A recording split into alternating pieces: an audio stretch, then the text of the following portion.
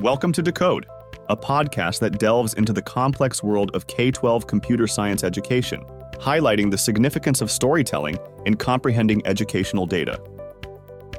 Lane, Juan, hey, welcome. Everyone who's joined our LinkedIn live feed, welcome to episode 1 of Decode. I'm your host, Stanley Buczewski, CEO of PyTop, and we're going to be talking about access and equity in computer science, and specifically policy in California as well as nationally. So you might be wondering what is Decode and why, and just a little bit of background on this is really came about as a result of conversations with superintendents where this word equity has been repeatedly surfacing.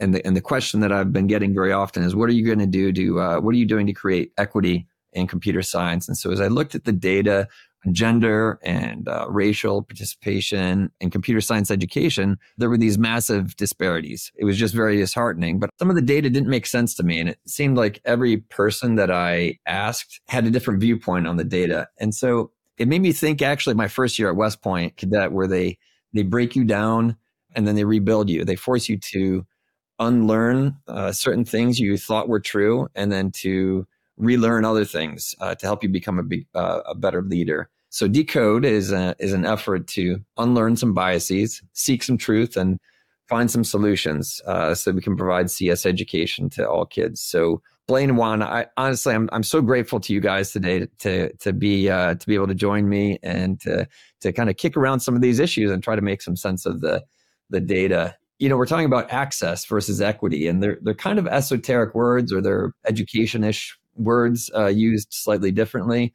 You know, just trying to understand, what does that mean to you and your role, and you know, how did you get where you are now? You know, I just wanted to start with Blaine. If you'd like to give a quick intro, that would be great. Absolutely. Thank you, Stanley, and welcome, Juan. I'm really excited to be here with you today, Stanley. Thank you for the invitation to be part of this conversation, kind of a fireside chat, just talking about what we feel and see, what we're calling out as an equity challenge, right, related to access for students in California to computer science education.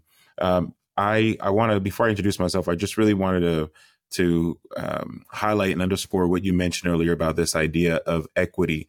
And I know we're going to be grounding ourselves in a definition of equity, but I just wanted to share my own professional and personal understanding of equity as an operational definition. Yes, I'm the equity officer in ABC Unified School District here in Los Angeles County.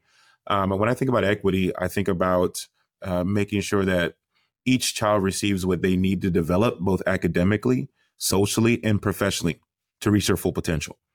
And when I think about this idea of computer science education, is the access there to make sure students can achieve their full professional and academic potential 10 to 15 years from now in their professional career? You know, situating myself in high school, thinking about kids when we want to introduce the idea of computer science potentially much earlier can happen, I know. But, you know, in my conceptual understanding of how computer science has been delivered, I think about kids coming out of middle and high school and what that looks like for them professionally. Like Stanley said, my name is Blaine Watson. I am the equity officer in ABC Unified, been a principal, assistant principal. I've worked as a consultant in several scenarios, supporting organizations and leaders and developing professional capacity and teachers. I'm really honored to be here today. There's a lot of other things I can mention, but I will say I'm also very fond of Dr. Santos. He and I are professional colleagues and friends, so I'm happy that he is part of this conversation. If anybody's going to talk about this conversation with me and Stanley, I feel honored that Juan is here with us. Well, thank you for that introduction, Blaine. Yeah, Dr. Juan Santos. I mean, again, super grateful to have you here. Ventura County Assistant Superintendent of HR, but very exciting president of CALSA, the California Association of Latino Superintendents and Administrators, and lots of things going on with CALSA as well. So we can kind of jump into that as well as part of some of the things you're doing. But yeah, we'd love to hear a little bit of your thoughts as well. You know, for me, first, I'm just blessed with this opportunity. So thank you for the invitation. Juan Santos, I'm a husband, a son, a learner, you know, for lack of better words. You know, I being a father, I want to provide my kids the opportunity to really access things that I didn't have. And so I think this is just a great opportunity. When you ask for a definition, it's always great for us to understand who we are, where we come from, really ground ourselves. So whenever I think of equity, I say almost the same exact thing as Blaine would say. It's providing access and support for those, for lack of better words, marginalized persons to realize their personal best. I often use the motto, be your best. And in short, liberating them, and eradicating any systemic, cultural, and institutional forms of oppression that's out there. So that's when I think of equity, what it's about. I often laugh because it relates to me to when people often say, well, we want to make sure we use English language learner instruction. And I'm thinking that's just good teaching, good instruction. We're all learning English. So whenever I think of equity, it's what's the best for all of us to get an understanding so that we can just be better.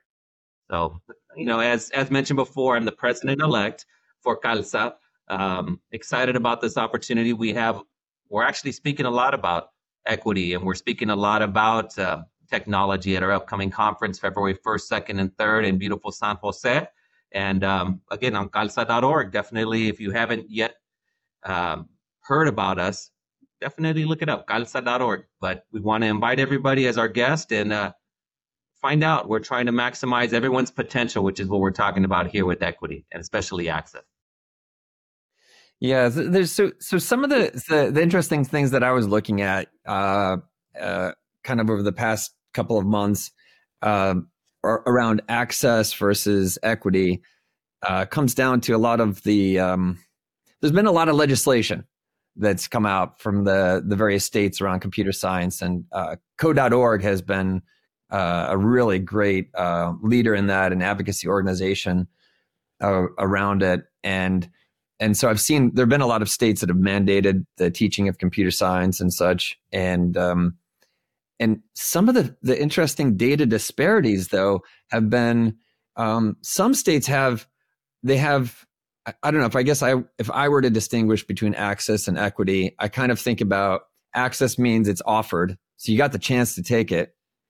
Equity kind of to me is around I tend to equate it with enrollment, and it's a really fine point of like, if it's offered, why isn't everybody taking it? So I want to dig into that a little bit, but first I wanted to kind of look at the national data. Right, we've got so far there have been 30 states that have passed legislation requiring schools to offer computer science.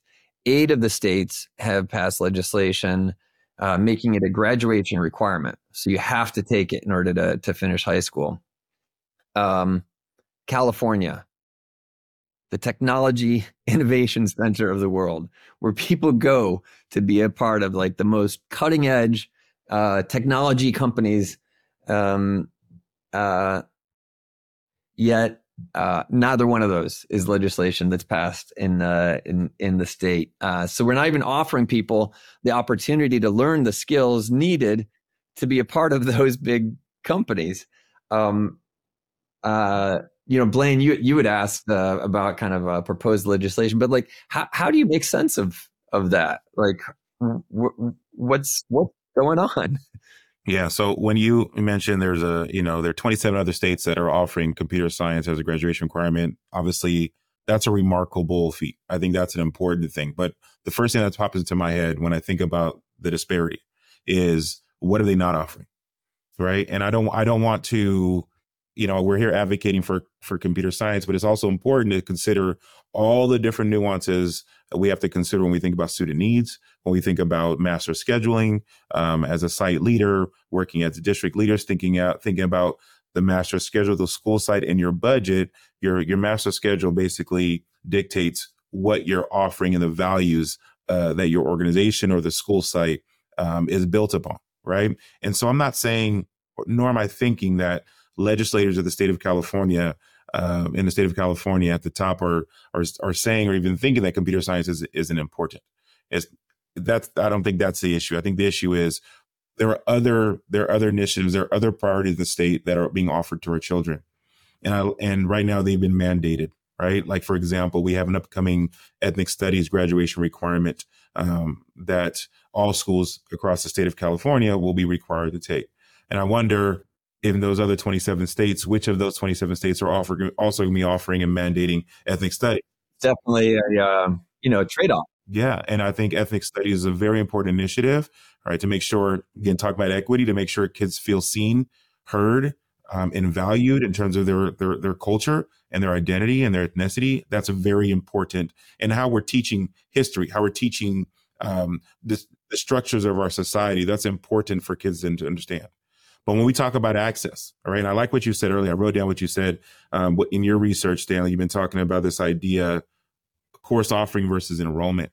And when I think about offering a course, that's great. I can have a course offered in my master's schedule.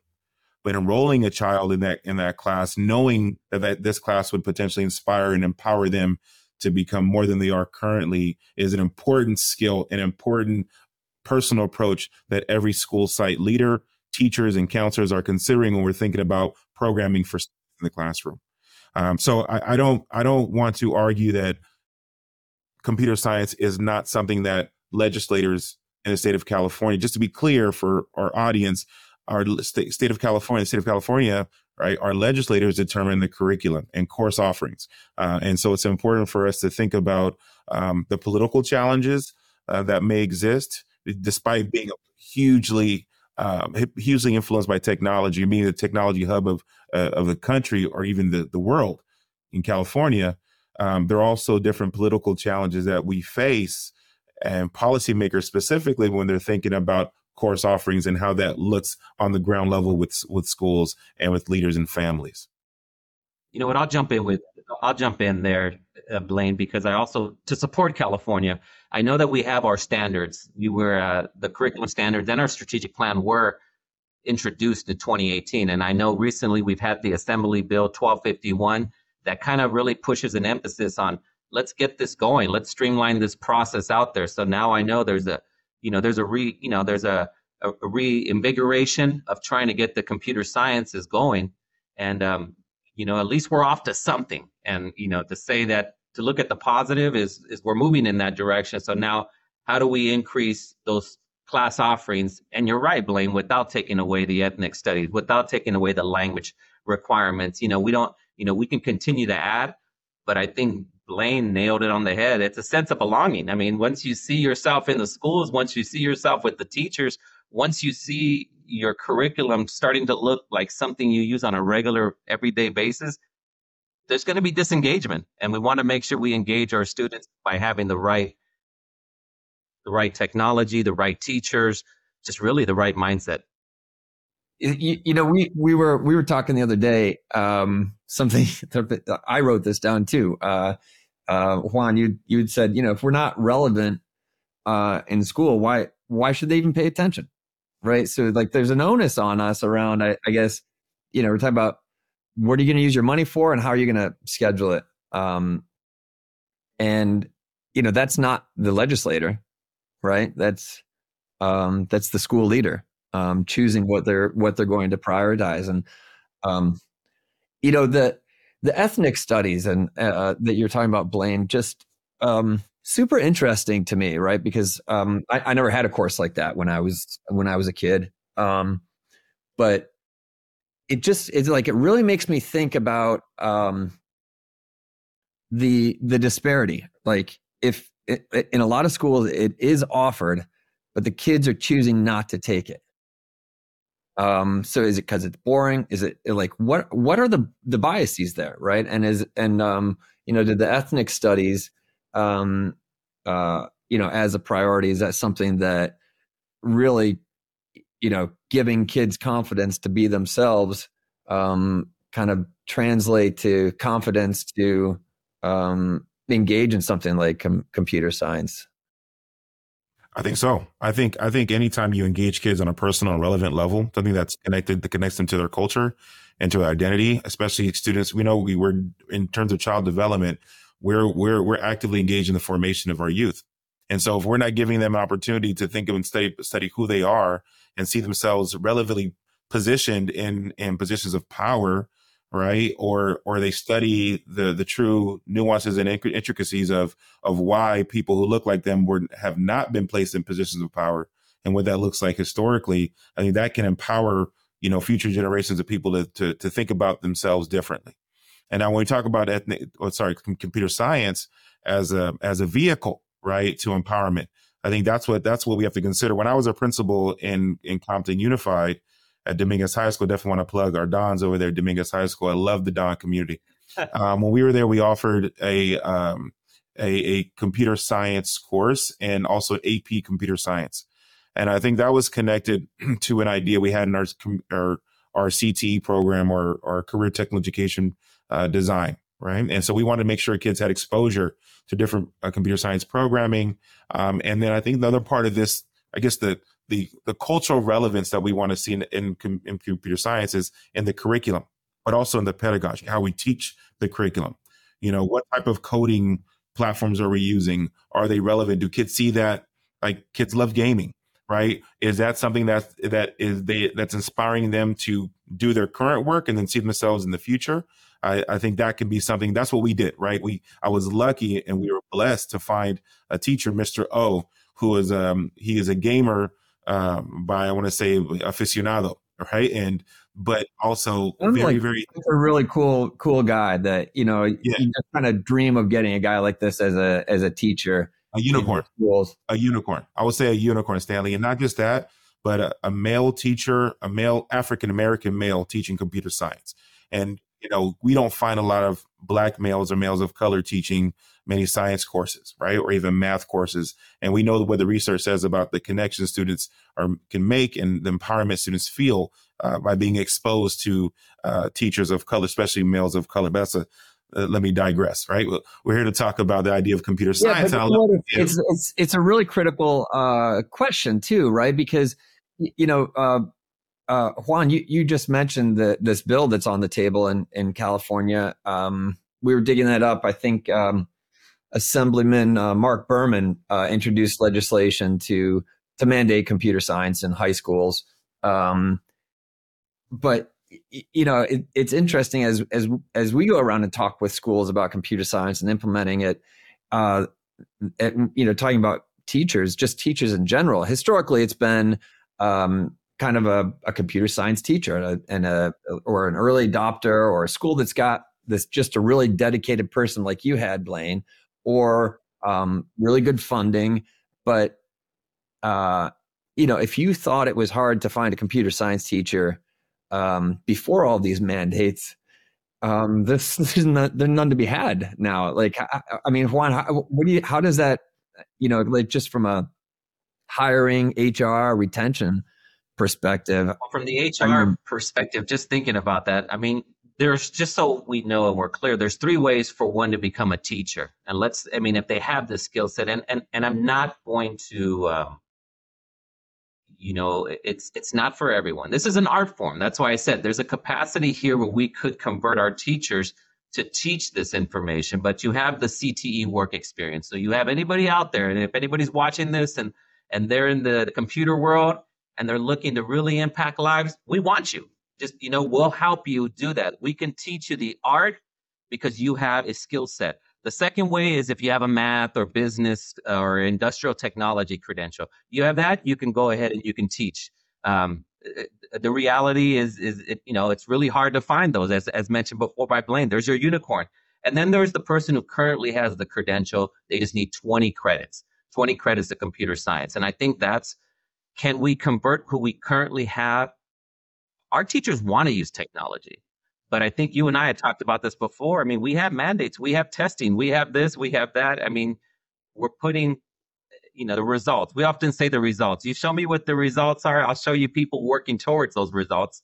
The reality is, if we want to continue to be this truly prosperous and inclusive, country, which is what we all want, our future relies on this shared knowledge. And this shared knowledge means providing them access to it. I mean, coding. I have no idea in some cases when I first was introduced what it is. I mean, an embarrassing story here. I didn't even have a home computer until 2003 or 4.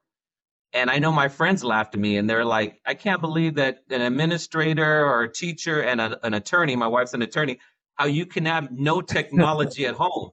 Now, good Lord, I have more technology and my kids have that, and it's amazing. But Yeah, you again, hit the accelerate button at yeah, some point, right? but access, all that doesn't come unless, we introduce it. We kind of push it on our students because that's the only way that we can get out of the systemic, you know, issues that we're having today. I had a Gotta put this similar up. I had a similar experience actually. I was in the Army, right? And funny enough, I majored in computer science engineering at West Point. And then I was an infantry officer. We, affectionately call them ground pounders or grunts. So I wasn't using a computer at all. And it was like 3-4 years. And I finished that. And then I got a similar time frame to you. I got a PC. I didn't even know how to like make it work. I had to completely relearn all over again. And it just makes me think about how quickly, how much technology is just accelerating. Like there's a new technology sooner and sooner and sooner. And I guess no conversation on computer science would be complete without any mention of AI, which is the exciting buzzword today. But what it made me think of is we had one of the guys from code.org, their head of product is Pat Young-Pradit, and he registered too. So I'm not sure whether he's on or not. But I was looking at some of the things that he was posting, and to California's credit, they were the second state to adopt the teachai.org framework for using AI within schools. My kids' school, I'm asking my kids about. I want to say one of them was asking me, "Hey, Dad, how do I like? I've got this big fat book here I got to read. I'm like, I need X number of hours." And I'm like, "Well, why don't you just ask ChatGPT to summarize the chapters for you?" And they're like, "I can't do that. That's cheating." And turns out it doesn't even matter because it's completely blocked at their school. So anyway, kudos to New York Department of Education California Department of Education for adopting that framework back in September. So more to come on that. I mean, definitely a forward-thinking state. I was just surprised by kind of where they were with legislations of the mandates. Hey, Stanley, real quickly, if you don't mind, I like to go back to what Juan was talking. You asked Juan a question about from an HR perspective, and so just thinking very optimistically, right? Say California does move toward a statewide requirement for computer science for high school.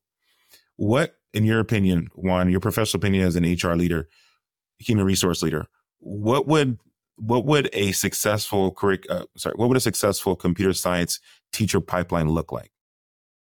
Where will we recruit? Where will we get teachers? Where will we build that capacity so that we're not always looking for unicorns? Like they're front and center. We know where to find people. And I think that's one of the biggest challenges, right? We mentioned that a little while ago. It's one of the biggest challenges, finding people to teach a computer science course. I as I mentioned, probably I touched on it. I think we already have those teachers. And what I say by that is year after year, because of declining enrollment, we lose many of our teachers, many of our young teachers that are starting in the profession. But I believe in connection, with maybe the universities. I know they're doing some things in the Cal States as well as the UCs and even the community colleges. I think we can bring in some of these individuals to help train our teachers and provide them those units so that that is true professional development. And I think it shouldn't just be computer science by itself. I mean, computer science can be embedded just like English should be embedded in every subject matter, and math. I mean, you often hear, I teach English. No, you teach students. And so I think once we get connection with those universities, Blaine, I think once you add that to the mix, as well as, like you said, we're in the tech hub. These companies, we're supposed to be producing what's unfilled out there. I think I read, on Code, 1 million unfilled jobs. Our students, they want jobs, but they want to do something they love. And I think we can provide that by getting these teachers adding this learning because they want to use it too. Yeah. Well, I'm glad you're talking about jobs, right? Because, at the end of the day, like the education we're trying to give our kids is so they can get good jobs. And in California, there are 40,000 computer related jobs with an average salary of $153,000 a year. So, when we talk about the why, like that's it. It's right there. And we talk about the teachers. I also loved like the fact that you're talking about industry certifications, right? So pulling people from industry is like a great way. I want to share a slide here just on, this is national tech data right here. You look at this and I mean, what do you think when you see this, right? Here's the actual tech employment data. We've got all of these jobs that are unfilled. This is by race and gender. So most of those tech jobs nationally are filled by white males. It's a big drop down to female, a lot of Asian. I want to say Hispanic is either in this other category or two or more races, but this was kind of the reason to be, for me in terms of this podcast is like, what is going on here? Like, why is this disparity so great? And what are some of the things we can do? How do you guys look at this chart? Like, I think it has everything to do with what we talked about at the beginning of the conversation: bias, institutional bias, personal and professional bias, and that's implicit, right?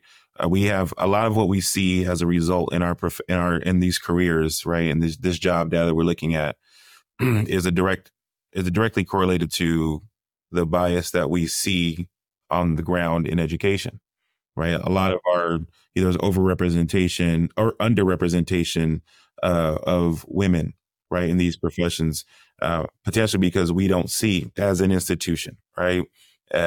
We don't see in place women in many, or young ladies in many more opportunities, right, to be successful, right? We see men traditionally being placed in these positions, right? How do we work to give young ladies more access? How do we work to make sure other people of color who happen to be women as well, right, more access and opportunities to thrive? So again, it has to do with the political conversation, the values conversation in your organization as a school. And then if there's no statewide mandate for computer science, how do you build it into your program? Advocacy doesn't necessarily have to live at the state level. We can advocate locally to make sure that things are happening for our children, so that we can flip that data on its head. And being a proud father of a daughter, my oldest, Trinity, little shout out to her. How old is your oldest? An 18-year-old senior at her school, and it's having these conversations with her about not just technology, but just being a woman. I mean, I'm part of the patriarchy. She'll tell you. I mean, she's got this, and very strong, independent woman that's dealing with so much around her. And there's that bias, and it's one of those, we need to emphasize and put it out there. I know for us with CALSA, our emphasis is trying to increase the cabinet level positions for our women of color. I mean, that is specific one of our agenda items to try to focus on. So we have to be intentional. We have to seek results. I think when you look at the 20, we have, the 24%, we need to emphasize getting more women in there. Therefore, how do we do that? We need to make it a point to say we're increasing this number by this percentage. Once you put a number on, you got to go after it. I don't care so much for activities, but more the results. How do we increase demand though? And I'm asking because because the mandates are supply, like we're going to require supply, but then that doesn't mean that kids are going to still want to take it. And in many states who have that requirement, kids still aren't taking it. And anecdotally, I can say, I've asked a lot of kids about computer science, including my own. I mean, it's like, no, it's just the nerdy kids that are taking that. Is that a bias? Is it accurate? Is it true? or no, that's not for, whatever, it's not for girls, or where are the biases happening, and what are the things that we can do to deconstruct that on the demand side? So in a school, to get a girl interested in computer science, what are the things that we can do to kind of change these biases, or create something on the demand side? So to try to answer your question, I think that I have two responses to your question. The first one, I think it's challenging. It's not impossible work, but it's very, very challenging and long work to change bias, right? Because you're talking about changing the bias in adults mostly.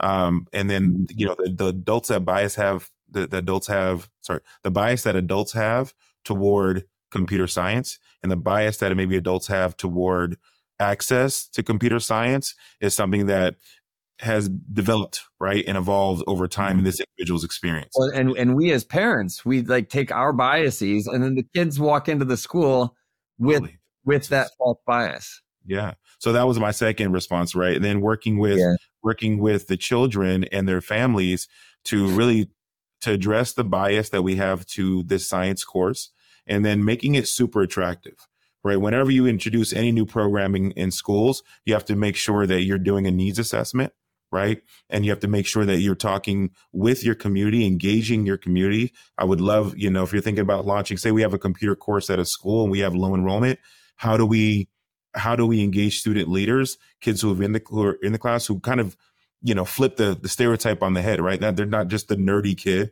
right? But a kid who's maybe highly socially influential, a kid who's an athlete, right? How does that kid get in front of other freshmen or middle school kids to talk to them about their experience, successful experience? How do you get industry leaders who work in tech to mentor and work with youth? I think that right there, you can kill two birds with one stone, right? All of our youth need mentoring and support, and they need to work with an adult, and not just their own parent, but other adults who are crazy about them and want to be champions for them. And how do you help them, those industry professionals, then talk to them and maybe do some job shadowing and help them understand that computer science is a very, very wide and long career, right? And there's lots of things that you can do. So I think that's what you do in terms of answering your question about demand.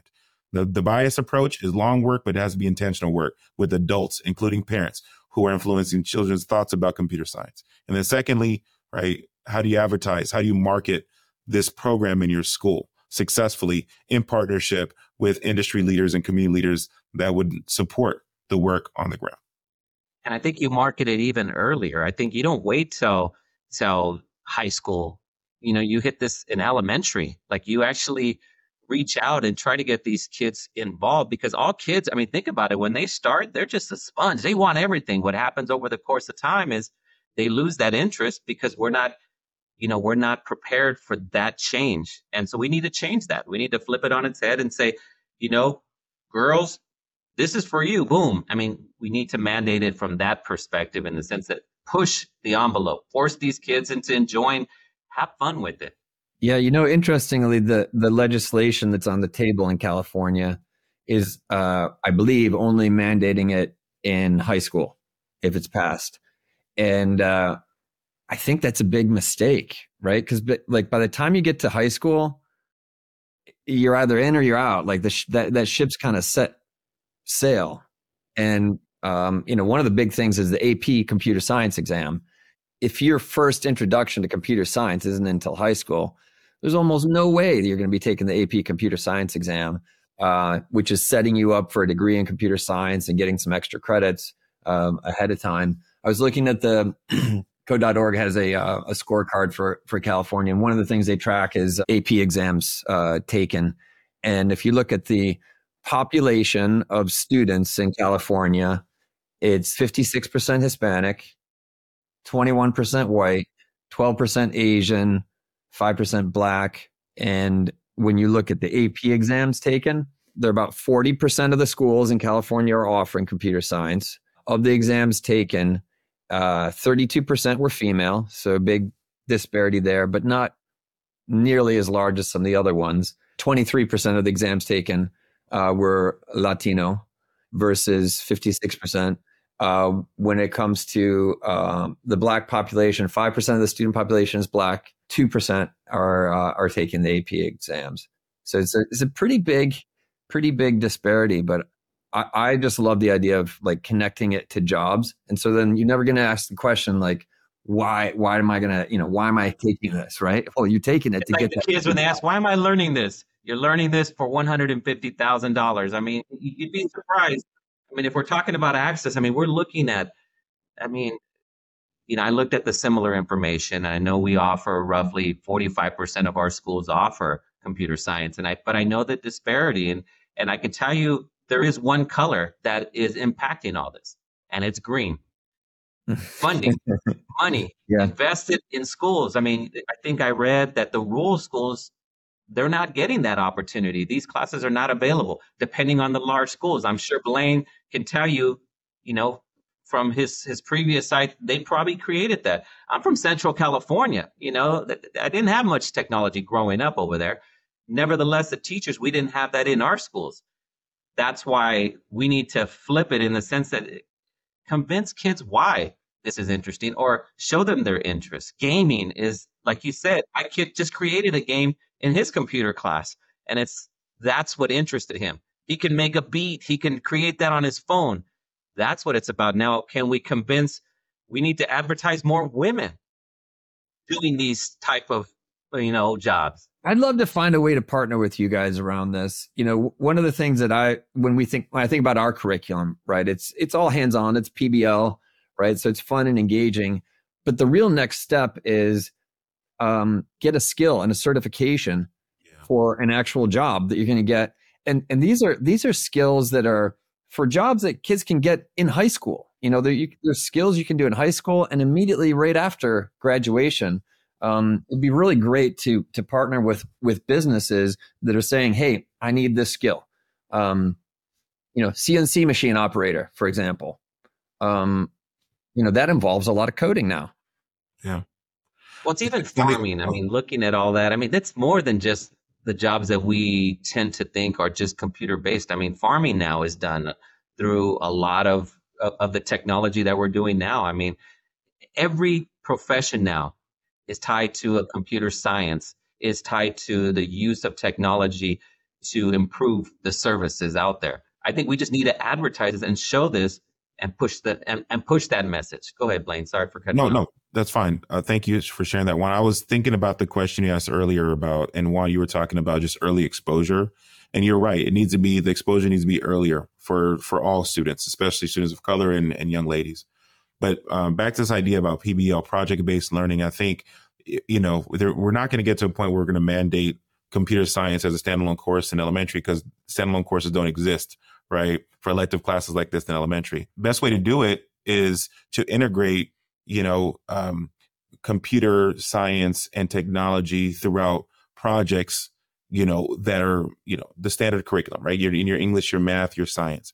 How do you integrate courses successfully that engage kids in coding practices and computer application practices, creating their own whatever, right? We need to think very methodically about what that looks like to develop more interest and build more self-efficacy. I think when kids have a higher level of self-efficacy with technology earlier on in their life, right? And this is not research based. I'm just speaking from my own personal experience and my own children at home, a light bulb goes off and they're like, you know what, I can do this. And I think that progressively as they're going down the road in their educational experience from K all the way to 12, they're going to have a lot more belief in themselves around how I engage technology, what I can use technology for, how I can use technology to manipulate different things and ideas. I think that's where we want to get with our kids. And I think the real drop the mic idea is how do you get certification for kids earlier? Not just at the end of high school, right? But what type of coding certification can you get for children? And what type of partnerships can we get for kids to actually work in technology earlier as an internship? Whatever. We have to think very outside. We have to think outside the box and not see our kids as like their experience with the workforce is only going to be in the latter years of high school and then after graduation. We have to get kids exposed to careers earlier and applying the skills that we're teaching them for that job much earlier. So again, building this idea of self-efficacy in that career. So That's what I'd love to see, a lot more technology woven in and integrated throughout the curriculum so that kids are building their capacity and their belief in themselves. So you're talking like not only just the dual enrollment, Blaine, you're also talking about certificate, I guess, achievement in schools. I mean, it could start as early as we want, and you could create that. I mean, to me, everything's possible. It's just a matter of, are you willing to do it? Are you willing to try? Are you willing to, for a lack of a better word, make an effort, knowing that it could fall face first, but I can guarantee you this is that you'll get growth. Kids will continue to learn. I love that I was able to get you two guys to join the show just because of the massive amount of positivity that you have around this, and that's how I want to kind of end this, because we are out of time at this point. But I'd just like to kind of give each of you just maybe a sentence or two around the art of the possible. Like what is the message you want to leave people with, the optimistic side of things that you think we can make happen? Juan can go first. I want to start here. No, this is something that I live by. Don't try to be the best version of someone else. Be the best version of you. And if you're interested in that, go for it. You don't have to do like our parents did before, where we worked for the same industry our whole life. Experiment with different jobs. Experiment with new curriculum. Continue to be a learner, but be the best version of you. Be your best. Thank you, Juan. I knew that would inspire me. So I was thinking about a quote that was one of my mentors gave me a journal book a long time ago when I was a young educator, and it's inspired my leadership philosophy all throughout my career. And you've seen this quote or read this quote before, but it's risk more than others think is safe, care more than others think is wise, dream more than others think is practical, and expect more than others think is possible. If you were to apply this philosophy, right, to computer science, and again, more access and opportunities to students, we have to risk more, and we have to think outside the box more, because we everything is possible for our youth. We are the keepers of opportunity for our kids, and kids are only going to do what we expect of them and only what we offer them. So it is our job to make sure that we're keeping all the opportunities open for them and opening doors. Opening doors. That's what we have to do. Wow. I love that. I love that. You inspired me, Blaine. Hey, come on. You went first. I just want to give you guys a really heartfelt thank you for participating. We're going to continue the exploration here. 2 weeks from now is going to be episode 2. So I hope everyone will have a chance to dial in. We wanted to do this live to invite everybody to participate. And again, thank you so much for joining us, Juan and Blaine, and look forward to being in touch and finding some ways to work together to solve these big problems. Thanks for listening. If you found this conversation valuable, please leave a review on your favorite podcast platform. We will see you next time on Decode.